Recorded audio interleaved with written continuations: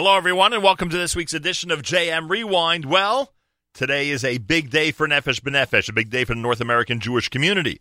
Today is the day of the August charter flight from JFK to Ben Gurion Airport, carrying hundreds of Olim from North America to Israel. So we're going to revisit some of the amazing interviews that we did during the July charter aboard the Nefesh B'Nefesh flight. We're going to start with member of the press and distinguished member of the Yediot Achronot community, Yoaz Hendel, who joined us to discuss this unique and amazing trip to Israel with Nefesh B'Nefesh. Yoaz Hendel starts JM Rewind on this Nefesh B'Nefesh day here at the Nachum Segal Network.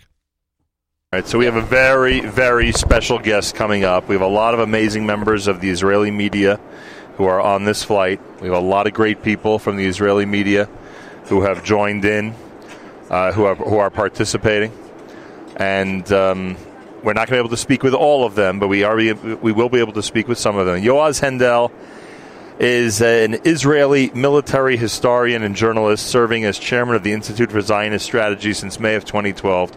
Served at one point as director of communications and public diplomacy for Prime Minister Netanyahu.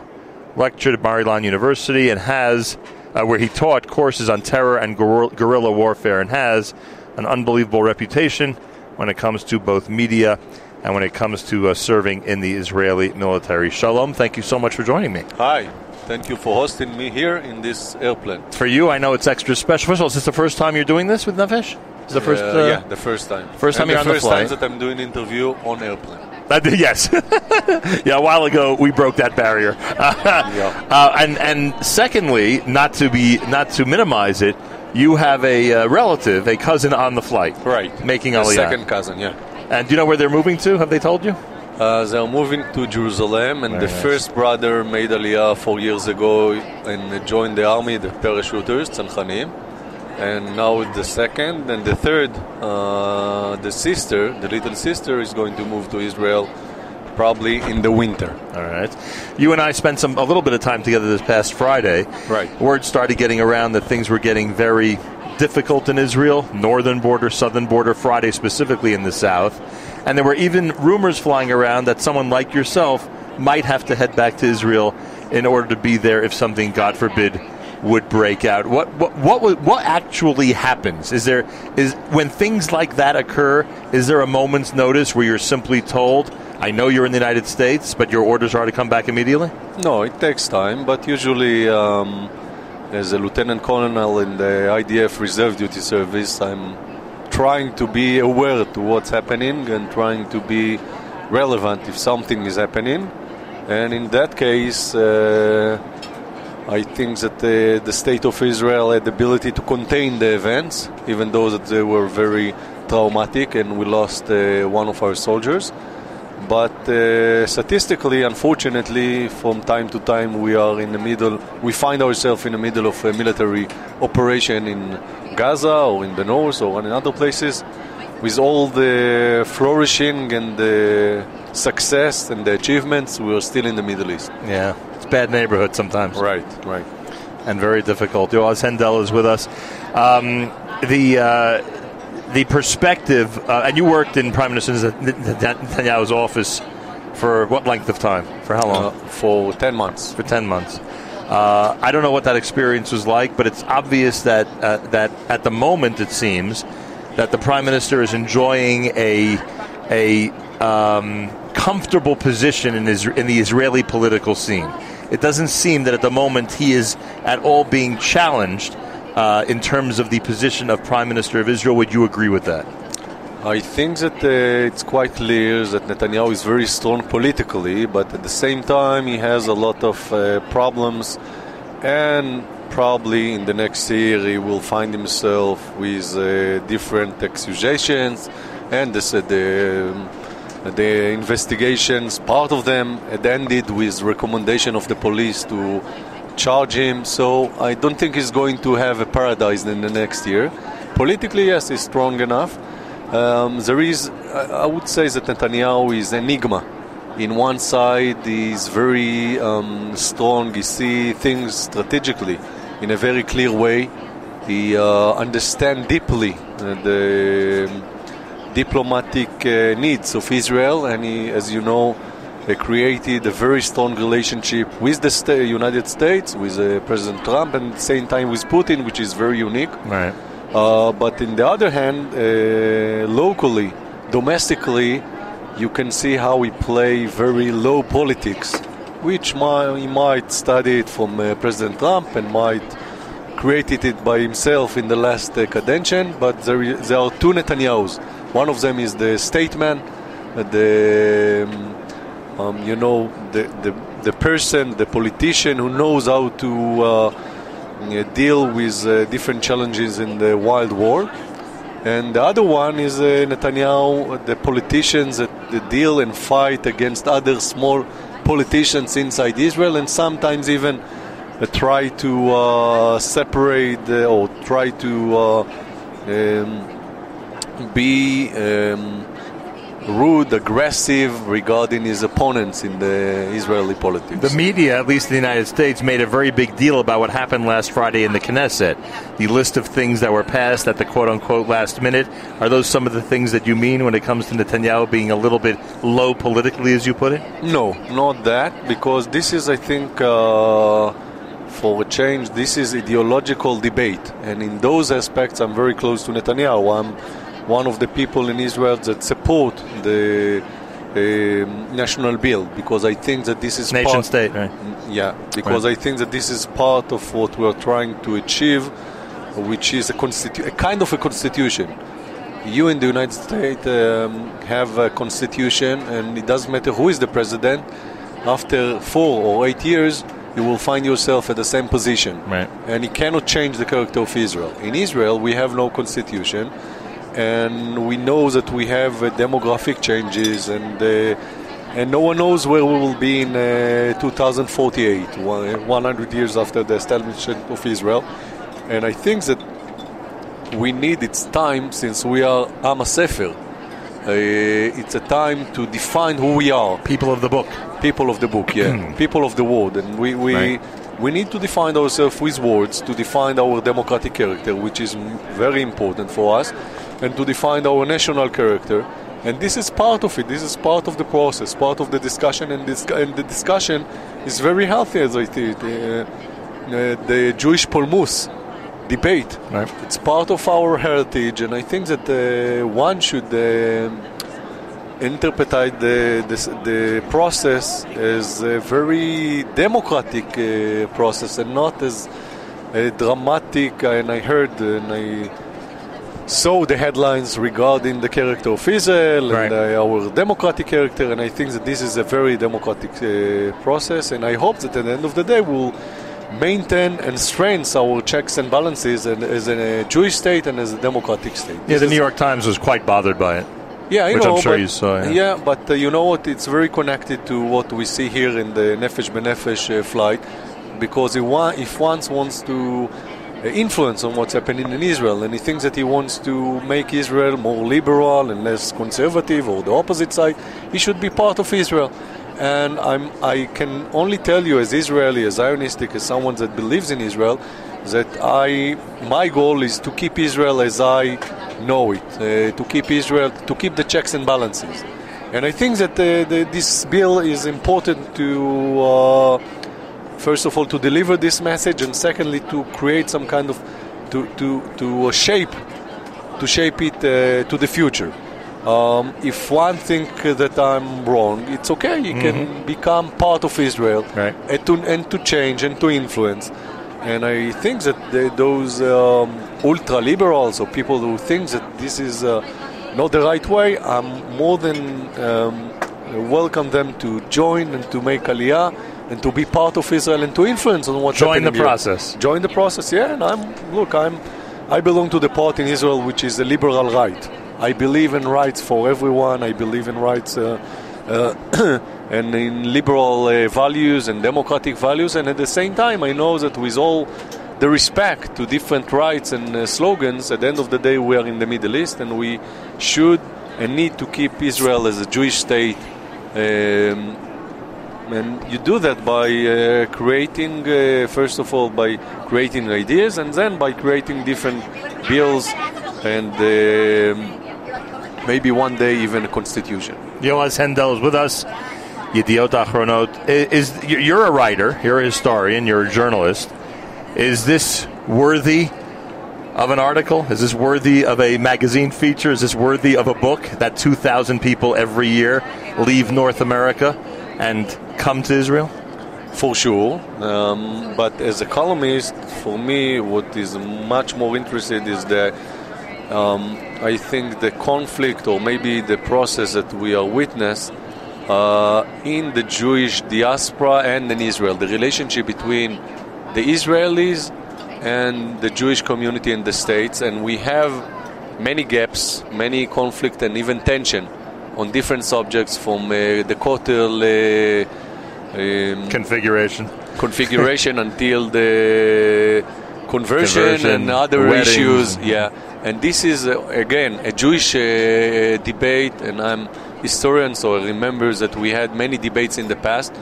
If we want to learn something from history, is that we should argue and not fight with each other. We should argue with words, and I think that what we see here, it's part of it.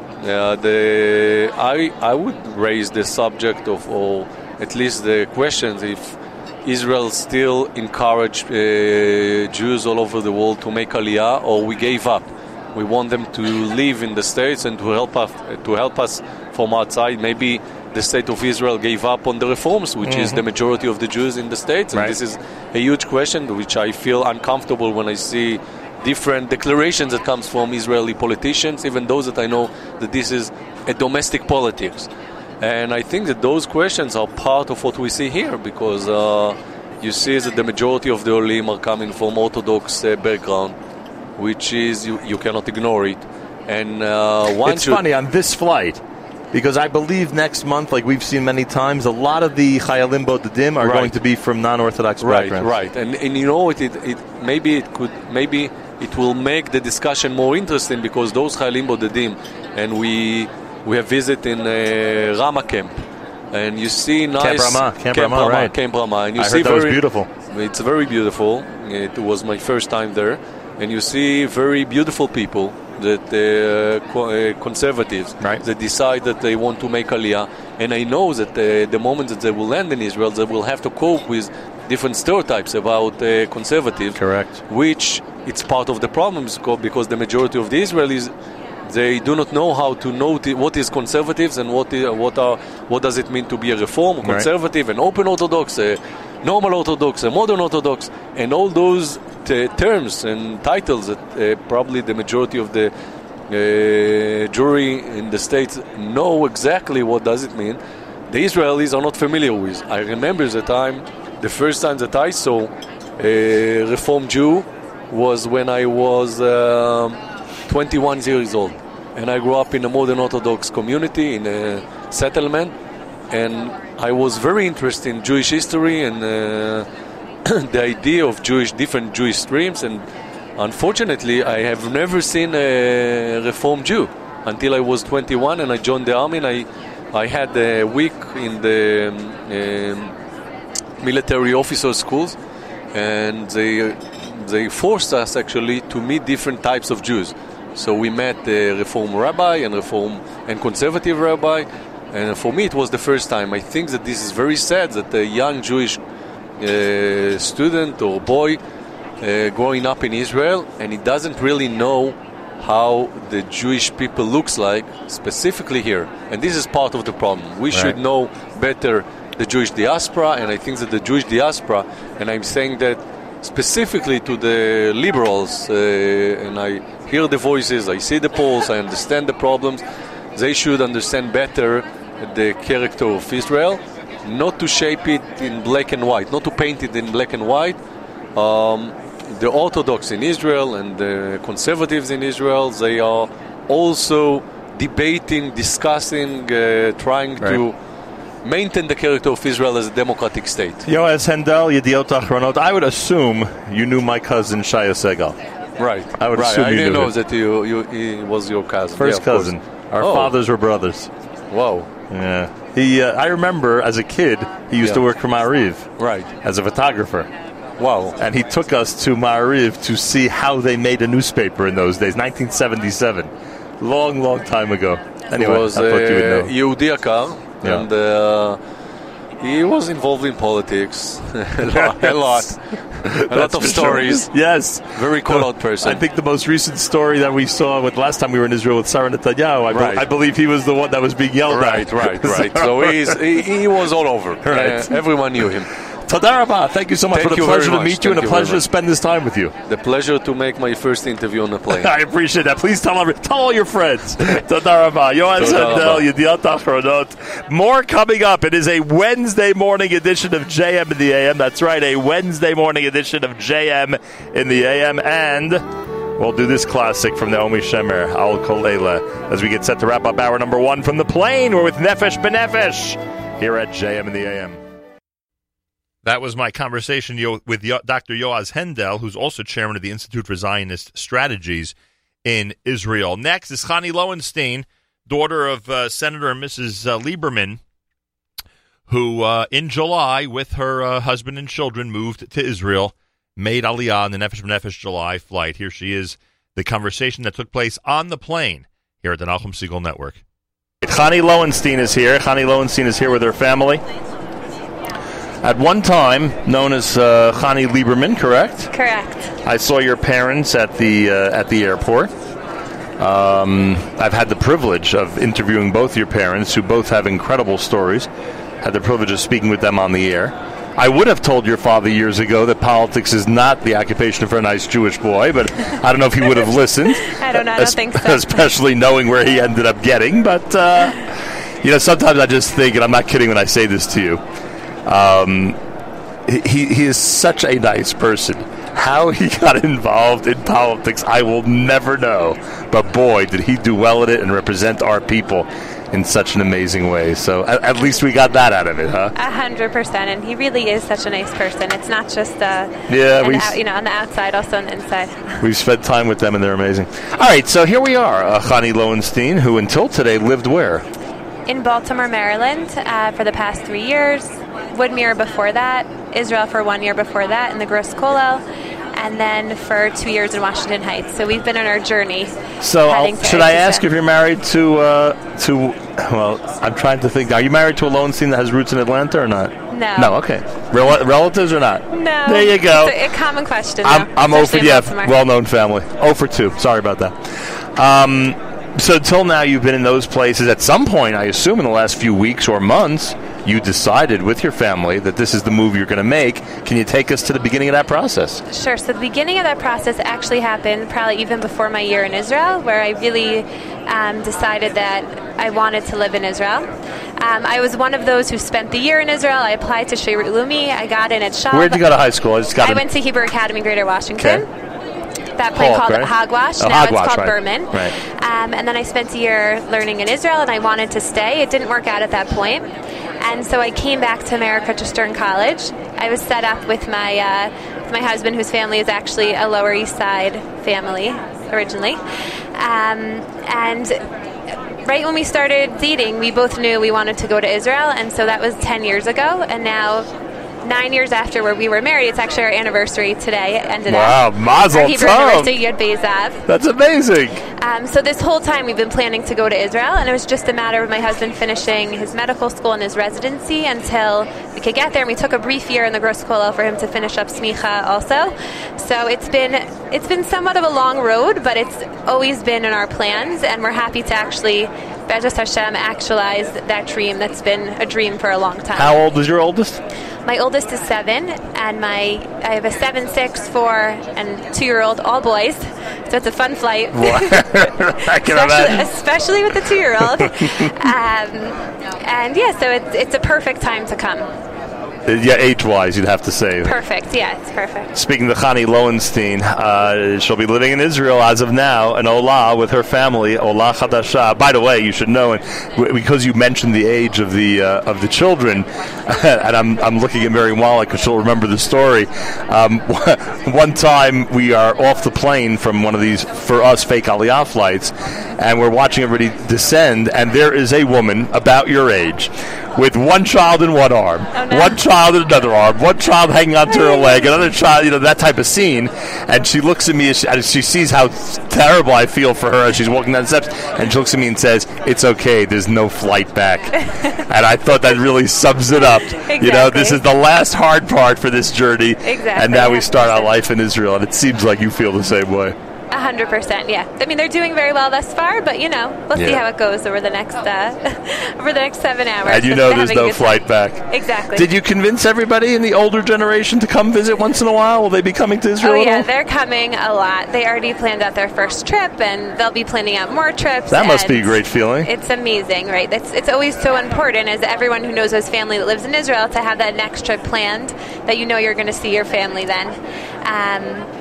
So yeah, we're happy they're coming in just about 2 months, God willing. Incredible. The whole thing's amazing, and it sounds like from your voice that you can't wait to get home. And I mean literally for the plane to land and you to get to your new home. Yeah, I just wanted to add, with my, coming from my family, my mother is the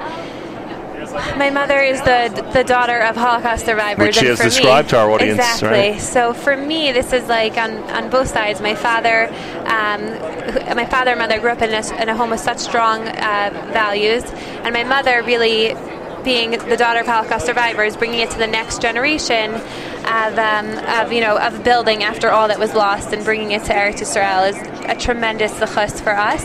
And it's really our dream to continue to build our family in Eretz Yisrael, where we feel that we can actualize upon our potential the most. Because the future of the Jewish people is in the state of Israel. Yes, we're very excited to be a part of this time in Jewish history and to take advantage of the opportunity to live in Israel. And you sound like you appreciate the short distance between the horrors of the Holocaust and this incredible miracle of your Aliyah. 100%. 100%. It's unbelievable, and I feel like it's such a zechus to be able to come on this flight. I think of my cousins who came just a generation or two back. They came and they got off. They came as orphans, and they came and they got off the boat, and with a gun in hand, they fought for the state of Israel. And now we're coming in this way. It's a tremendous zechus to be part of the building up of the land of Israel. Chani, what a pleasure to meet you. Mazal tov to the whole Lowenstein family, and enjoy life in Israel. Thank you. Thank you so much. An amazing moment to have you on and to speak about the past, present, and future. That was my conversation with Chani Lowenstein aboard the July charter flight, the NBN flight to Israel. Akiva Hollinger is next. He is a former Mennonite, convert to Judaism. He, his wife, and 9 children converted to Judaism, and not only became Orthodox Jews, but now became Israeli citizens. They moved to Israel during the July Nefesh B'Nefesh charter flight. We had an opportunity to speak with him. Here's that conversation at the Nachum Segal Network. We have now, I believe this is the first time, that we have ever interviewed in any forum. I have to really think. It is 35 years after all. I'd have to really think, but I believe it's the first time that we've interviewed in any forum somebody who claims to be a former Mennonite. Would that be accurate? Correct. A former Mennonite. Akiva Hollinger. I assume your name is not always Akiva. That is correct. Okay. Should I ask or not? My former name was Jonathan. Jonathan. Yeah. You are actually going south, meaning you'll be living in the southern part of Israel. Correct. You are from Allentown, Pennsylvania. Yes. Now, our whole experience, again, we come back to camp, our whole experience with the Mennonite community was that there were certain areas that we would spend the summer months in, whether it was near Allentown, Pennsylvania, Route 15, Sparta, New Jersey, in that area. Yes. You're familiar with that area, yes. Right? That is a Mennonite-heavy area, correct? Correct. So we used to travel to Route 15, Route 206, go to back roads up to the Poconos, and I know that was an area that your community at the time was part of. And now, in fact, up in Guilford, New York, Oxford, New York, in that area, there are now members of the community. At some point, do you mind asking if I ask you how old you are? I'm just curious for the purpose of this conversation. Take a guess. Not 37. You're 37. At some point, I guess, based on my notes, and I'm taking a guess here, based on my notes, you left what we'd call what? Mennonitism? Or Correct. And you converted to Judaism? Correct. You converted to, how long ago was that? A year and a half. A year and a half ago. How Yes. did you discover Judaism? There's a long process in that. I would say closely discovered it probably about 4 years ago. Which personalities that I might have heard of had an influence on your discovering Judaism? You ever hear of New Square, New York? I certainly have. Spent a lot of time with the Square Rebbe up there. Well, I actually raised chickens for the Rebbe. And Because your chickens are what? That he can't go get regular kosher chickens? it was just the way they wanted them raised. Interesting. I worked at a chick hatchery at the time. And In what city, if I may ask? Quakertown, Pennsylvania. Okay. Which is just about 40 minutes south of Allentown. Right. So they were having some problems, and so I opted to give it a try and see if I could get a better chicken for them. And we were successful and really connected with Rabbi Natuli Lauber there in New Square and got to meet the Rebbe once. So that was kind of the onset. They're actually the ones that directed us to Allentown. As I started to inquire more, they would come down through and daven, and that's how we got connected with Allentown there. Do you know what we know about that area? The Iron Pigs. That is true. the baseball team. That's what we know about that area. I know of it. I don't follow baseball. I'm it's a little bit too slow for me. So you're part of the Mennonite community, which to us means, and it's funny coming from us when we have our own communities that can be described this way, for us means isolated, somewhat living in the past when one looks at things from a 2018 technological standpoint. Would that be accurate?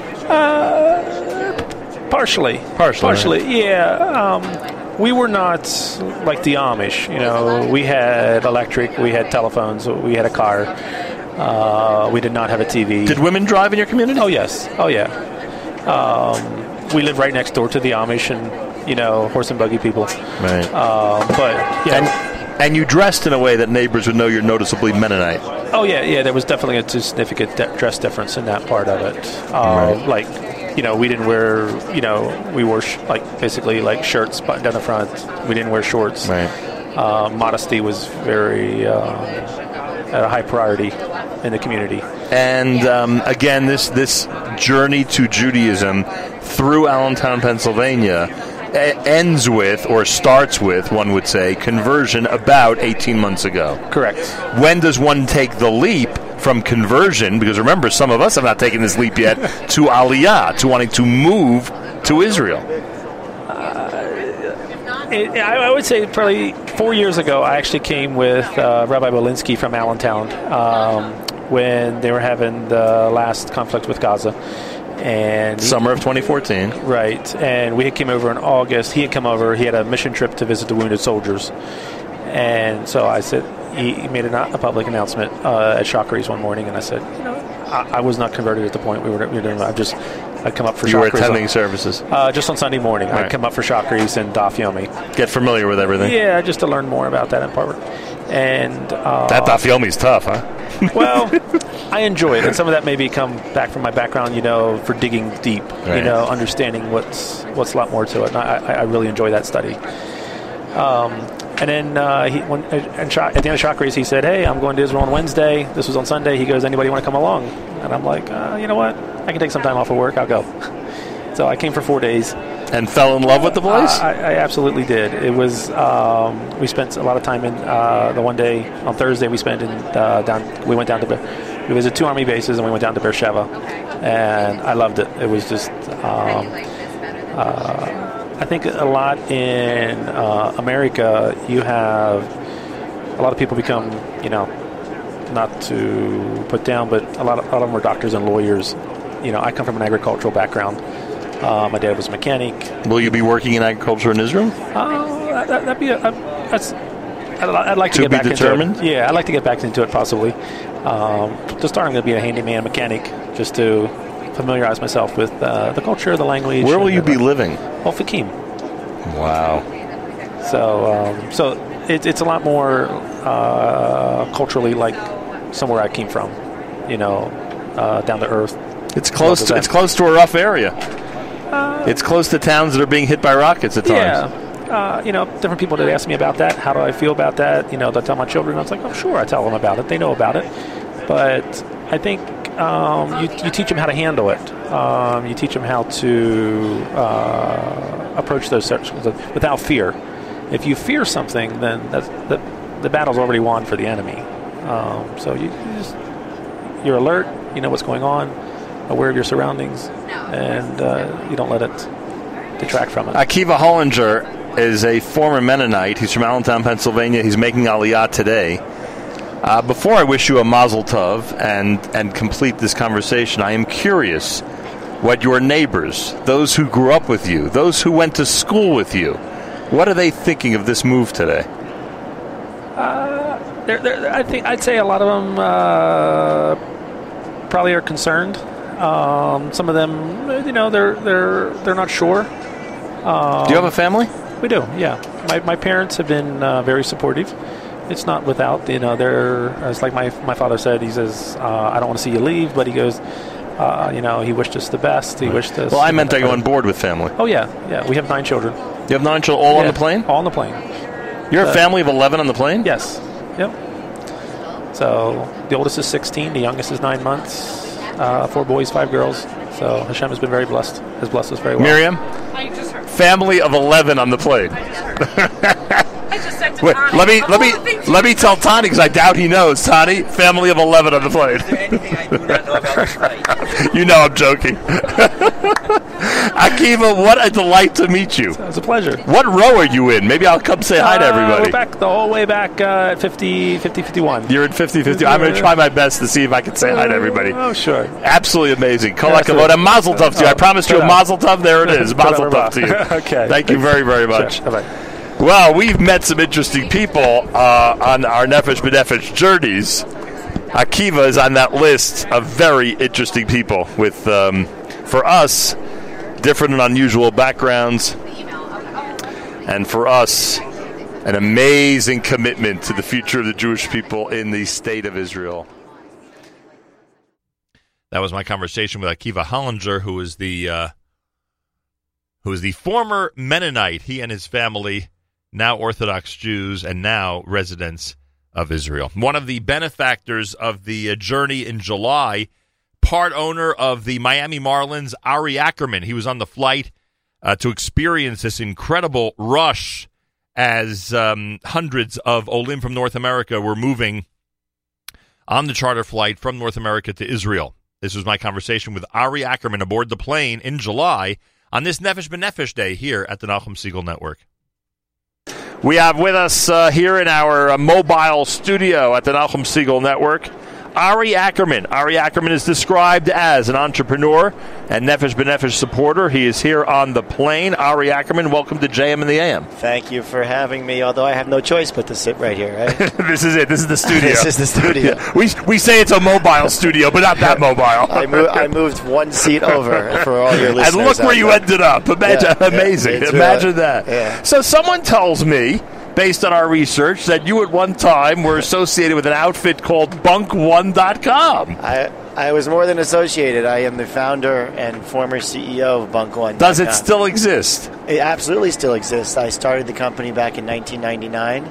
I owned it for 17 years, and I just sold it last March to a private equity shop. And the idea being, and I know something about camping, right. The idea being we are going to make camp life for the parents as easy as possible, and for the camps, all in one spot, everything you need, all there on the site. That's a pretty good description. I mean, what I like to always have said when I owned the company was it was a one-way window for a parent to non-intrusively see what was going on at camp, right, to keep the magic, the camaraderie, the experience that the campers have all along. But the parents are now able to see in a pasture-protected area the pictures of what's going on at camp and are able to send emails that are printed out for the kids at camp. So the kids aren't on computers when they're there. They're doing what they should be doing at Right. camp. And we have all sorts of other technologies like online registration and a database management. Of course, I still say we, although it's not we anymore, Right. but it was my baby for 17 years. Any So, idea how many camps took advantage of the Bunk1.com platform? we had over 2,000 camps that use it. At our- Very at our peak. nice. Yeah, we had. I invented this product for the summer camp world back in 1999. So, if anybody was using something outsourced, they were using me. And where did you go to camp? I went to a camp called Winaki. Oh, I've It's heard of it. Of in course New I've heard of Hampshire, it, yeah. sure. It's a lot of Jewish boys, but not a lot of religious Jewish Correct. boys went to my camp. Oh, amazing, I'll tell you. I got my religion at Ramaz. I went to Yeshiva High School and then... On the Upper East Side. On the Upper East Side, yeah. Very nice. So today, now that you've moved on from Bunk1.com, apparently you have some type of stake in the Miami Marlins. That's correct. So I sold the company last March to a private equity shop, as I mentioned, and we got a lot of business press on the sale. And I got approached shortly after the press came out by a group led by Derek Jeter. Yeah. And Derek called me directly to see if I'd be interested in this deal. Met with him, and we agreed on terms. And I was one of the first guys in on the deal to buy the Marlins. And that was in April of last year. We ended up closing the deal in October. We bought the team for $1.2 billion. And I have enormous faith in what we're about to accomplish over there in Miami. If I had Wi-Fi, I'd look up their record. I don't know how you're doing correctly this year. But so what I like to say right now is we're the 22nd best team in baseball. Okay. And people were predicting we'd be the worst team in baseball because we did have to make some trades for some financial reasons and to rebuild our farm system. the Yankees benefited from that. Yankees got a very good player, Yeah. but we got a lot of very good young players in return for Giancarlo. So you have exceeded your expectations. I'd like to think we've exceeded our expectations, and I'd like to hope that the fans turn out and appreciate what we want to accomplish down there. Why are you on this flight to Israel today?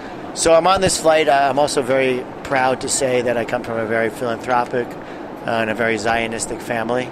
My grandfather was literally one of the founders of the State of Israel, Meshulam Riklis, if you know who he Oh, my is. gosh. You're the grandson of Meshulam Riklis? That's correct. And That name in my house was always bandied about at the Shabbos table by my father, who was very involved in the Zionist movement way back. Yeah, And I mean... your grandfather was Meshulam Riklis. Wow. He If any of my Meshulam relatives... Riklis. He's 94 years old. Excuse me, is Meshulam And Riklis. he lives in Tel Aviv, and one of the reasons I go there a lot is to see him as much as I possibly can. And so I come from that pedigree, and also my mom, who was really just a legendary philanthropist in New York, who I unfortunately lost 5.5 years ago, but like to do everything I can to support the work that both my grandfather and my mom have done for so many years. So I do my part, and I really didn't know about Nefesh by Nefesh until almost a few weeks ago. My main focuses were in APAC and UJA. You had never heard of the organization? I knew people, made Aliyah, and I Right. knew there was Olim, but I didn't really know what this organization did. Wow, amazing. And Yeah. here you are And here I with am. 232 people. 232 amazing. Some of them are likely brave- Ramaz graduates, by the way. I'm sure. Actually, I saw somebody I knew on the Are you plane. serious? And I said to her, I went to Ramaz with you. He goes, no, I know you from a Jewish organization. But we're so old at this point, we don't know who's who from where. That's funny. But yeah, so I'd like to think I can carry on that tradition, and one of the reasons I was very excited about this when I first heard about it was because of my Zionistic background and being very proud of my roots and my heritage, and being able to support the community after my sale of Bunk One, and doing some unique and special things like you guys do here. Amazing. Ari Ackerman's our guest, entrepreneur and somebody who's a supporter of Nefesh for Nefesh, simple as that, enjoying the flight to Israel with 232 Olim. Well, it's only been 2 hours. So Yeah, in 7 hours, hopefully we'll still enjoy. At this point, enjoying. Yeah, At right. this point, it's still accurate. Yeah. The whole thing is remarkable what Nefesh B'Nefesh has been doing, and I don't have to tell you how amazing the philanthropic work in the Jewish community is, and at the same time the corporate work in the Jewish community is. And what do I mean by that? What I mean is it's no secret that Israel is now a hub for high tech and startup nation, et cetera, et cetera. Have you, as somebody who has invested in one of the largest investments in America, right, Major League Baseball, I would think Right. one of the biggest outfits in America, have you dabbled in the Israeli market when it comes to corporate affairs? Yeah, interestingly enough, I've invested in maybe 15 to 20 businesses. A lot of people who are Jewish startups, maybe even some Israelis there, but not an actual Israeli company that I've ever invested in. And believe me, I would love to.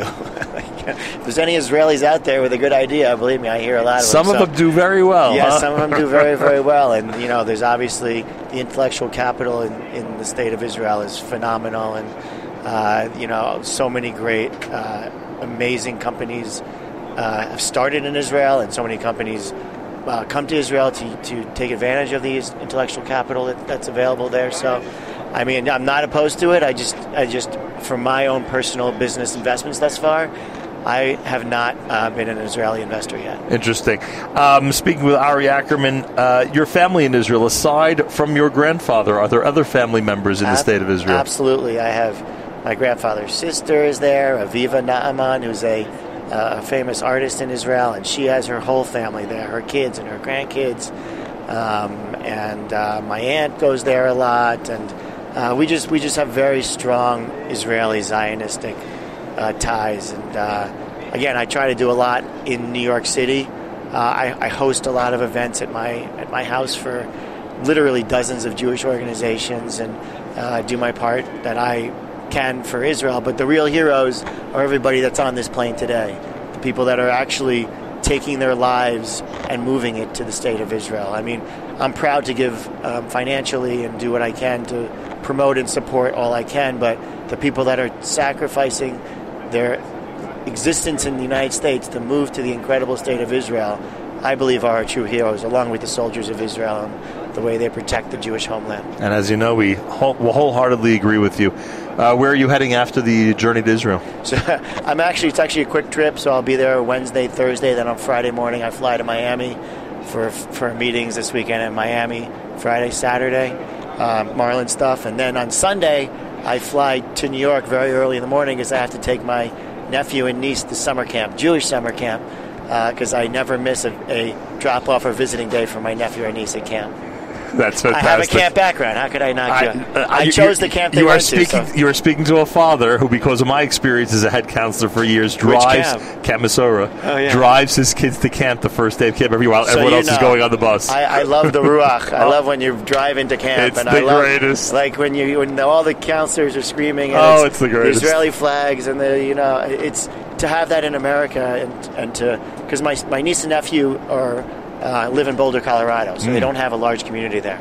So it was very important to my sister and I to choose a camp where they would learn the blessings and learn, what Shabbos is and what the Torah is and all the important things that you should have when you're growing up, and have a lot of Jewish friends from summer camp as well, and maybe even a husband or a wife. Because, by the way, my other passion is Jewish continuity, if you want to get into that. So, amen to that. Amen to that. Nothing wrong with that. Amen to that. So you'll love this little anecdote. Yeah. I just drove, at the first day of camp, I drove my 13-year-old to camp. He's the youngest, and he was going, separately from everybody else with their staff members. And I drove him up the first day of camp, and it's, a long 3-hour drive, and it can be a little boring.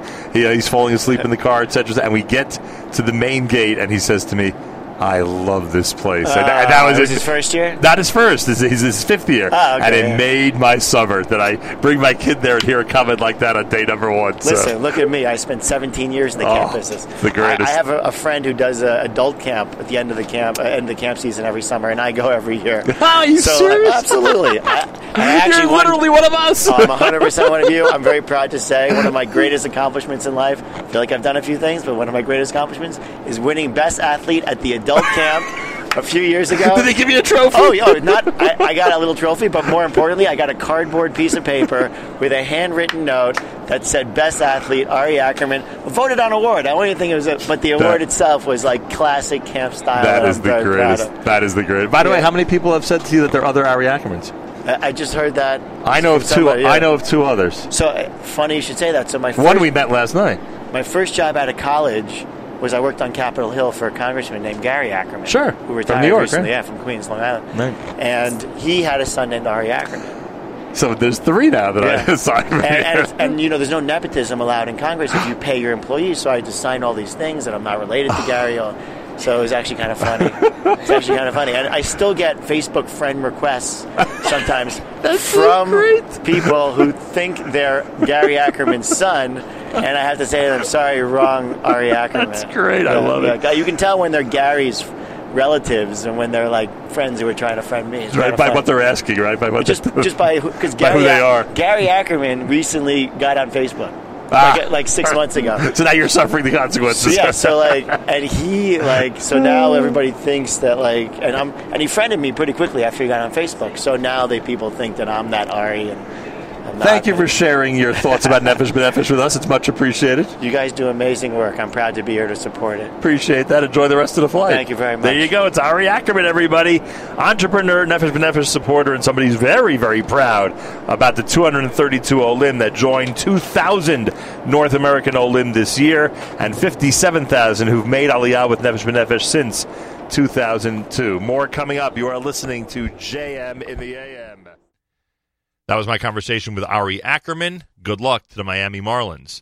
Finally, Daniela Robinson, who's been an amazing listener of ours for so long and no doubt still is in Israel, and whose parents have been friends of ours for quite a while. She and her family made Aliyah in July. We had an opportunity to speak with her. We'll relive that conversation now on Nefesh B'Nefesh Day here at the Nachum Segal Network. And now, here she is. Here she is, the lady who has been one of the most active JM listeners and Nachum Segal Network listeners for years, unabashedly. Somebody who takes great pride in being a listener. Somebody who made sure to introduce her children to us at JFK Airport. Somebody who hails from a family that cares about two things primarily, Israel and baseball.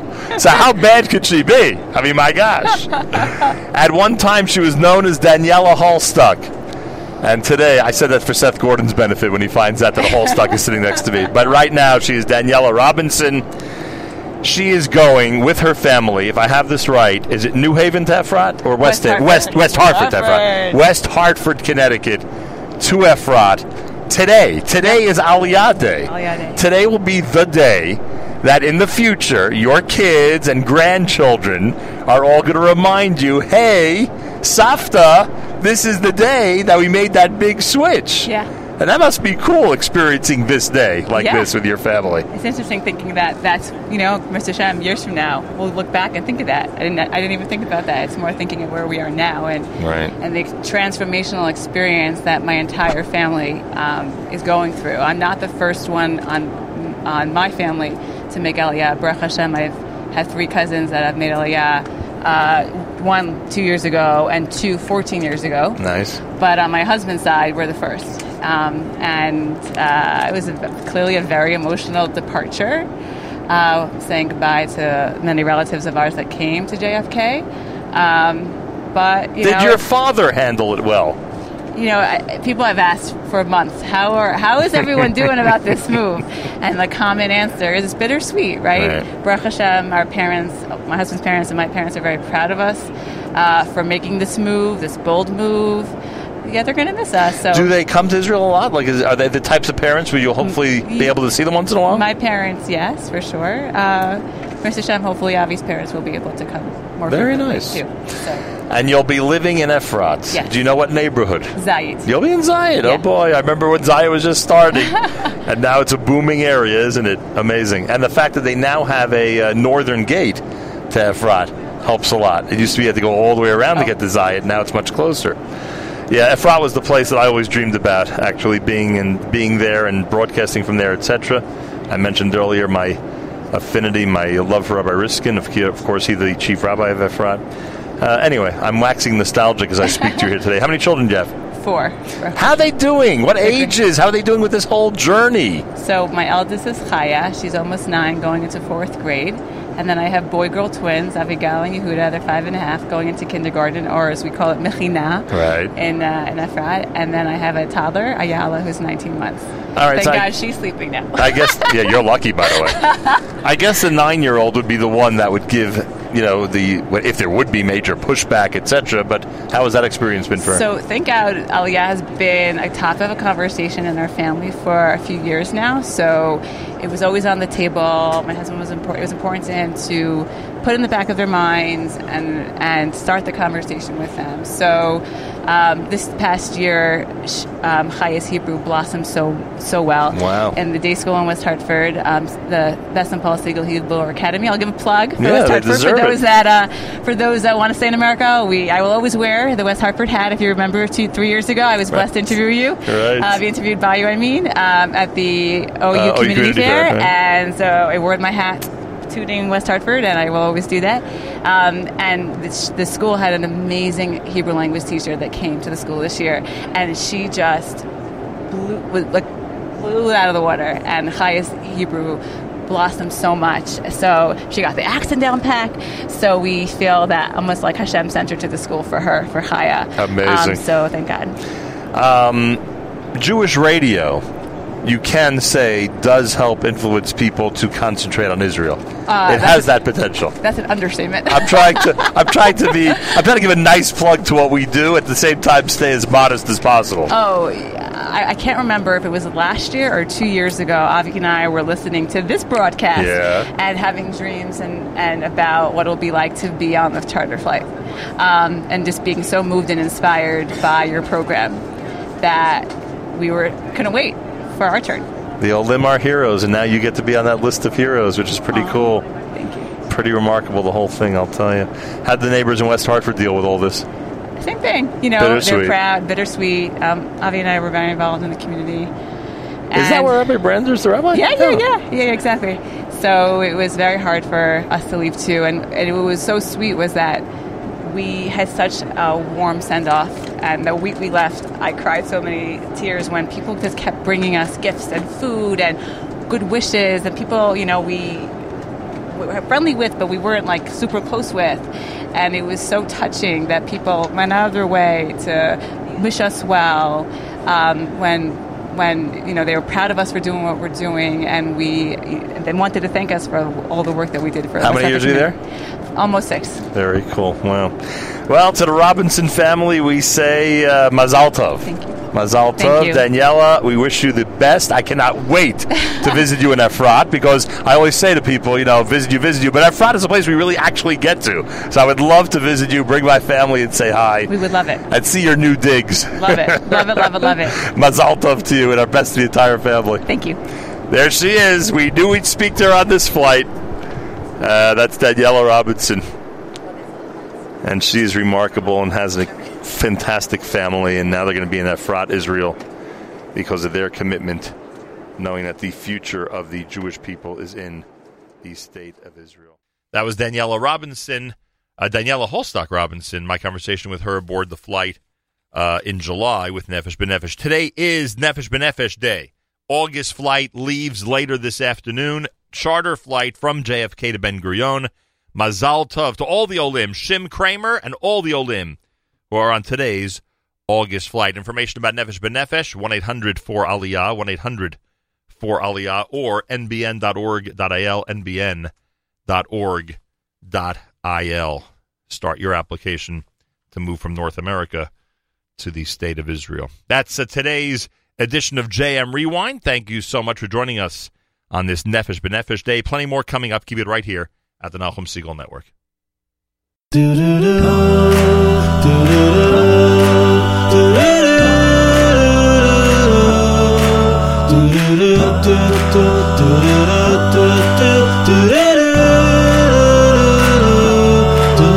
לפעמים מרגישים שהחיים כל כך קשים, מה יהיה עוד יום עוד שנה, אבל אני מחייך, לא דואג להמשך, כי יש לי אמונה.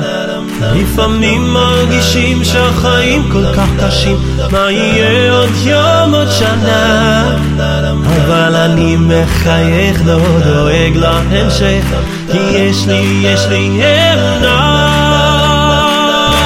אני מאמין בניסים, אני יודע שיש אלוקים, והוא בורא עולם, הכוח של כולם שומע את קולי. אני מאמין בניסים, אני יודע שיש אלוקים, והוא בורא עולם, הכוח של כולם ישלח לי את הנס, ישלח לי את הנס שלי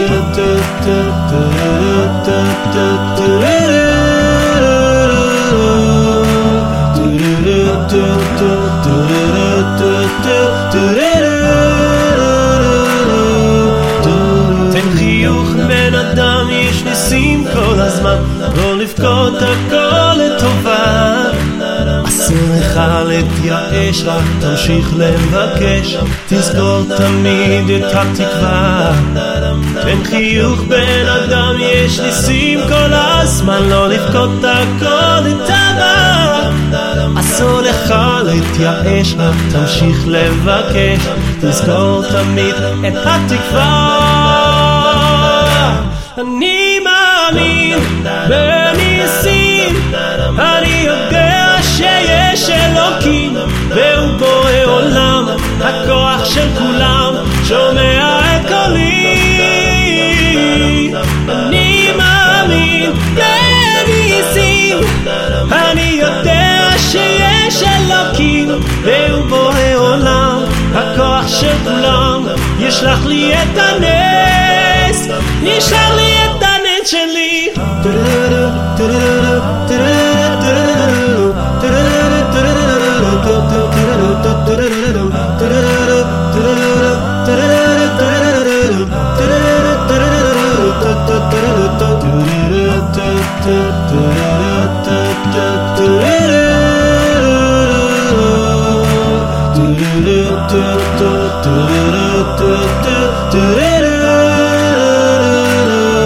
אני מאמין בניסים, אני יודע שיש אלוקים והוא בורא עולם, הכוח של כולם שומע את קולי, את קולי. אני מאמין בניסים, אני יודע שיש אלוקים והוא בורא עולם, הכוח של כולם ישלח לי את הנס, ישלח לי את הנס שלי.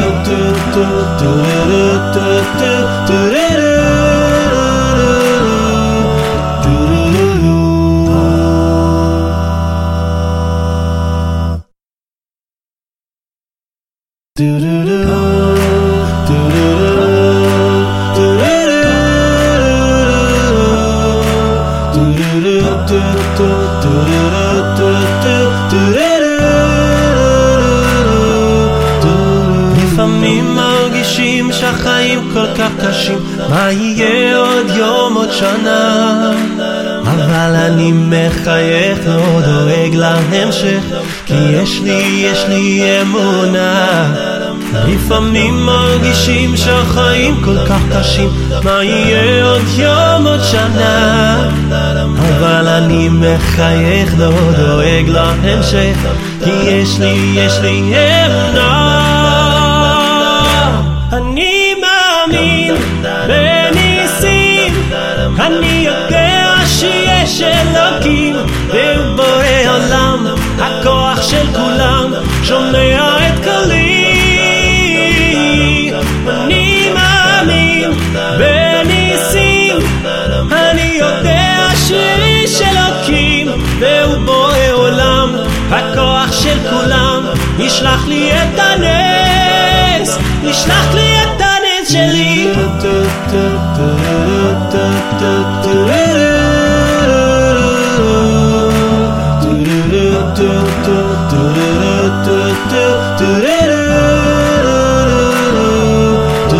תן חיוך בן אדם, יש ניסים כל הזמן, לא לבכות הכל לטובה, אסור לך להתייאש, רק תמשיך לבקש, תזכור תמיד את התקווה. תן חיוך בן אדם, יש ניסים כל הזמן, לא לבכות הכל לטובה, אסור לך להתייאש, רק תמשיך לבקש, תזכור תמיד את התקווה. אני מאמין בניסים, אני יודע שיש אלוקים והוא בורא עולם, הכוח של כולם שומע את קולי.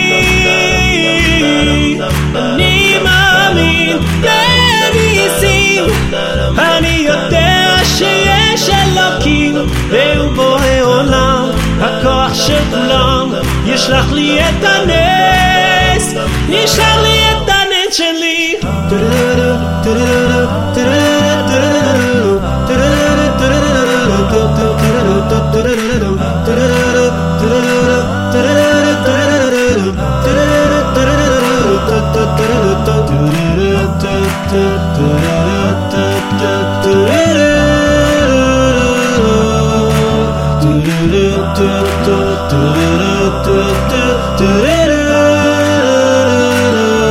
אני מאמין בניסים, אני יודע שיש אלוקים והוא בורא עולם, הכוח של כולם שומע את קולי, את קולי. אני מאמין בניסים, אני יודע שיש אלוקים והוא בורא עולם, הכוח של כולם ישלח לי את הנס, ישלח לי את הנס שלי.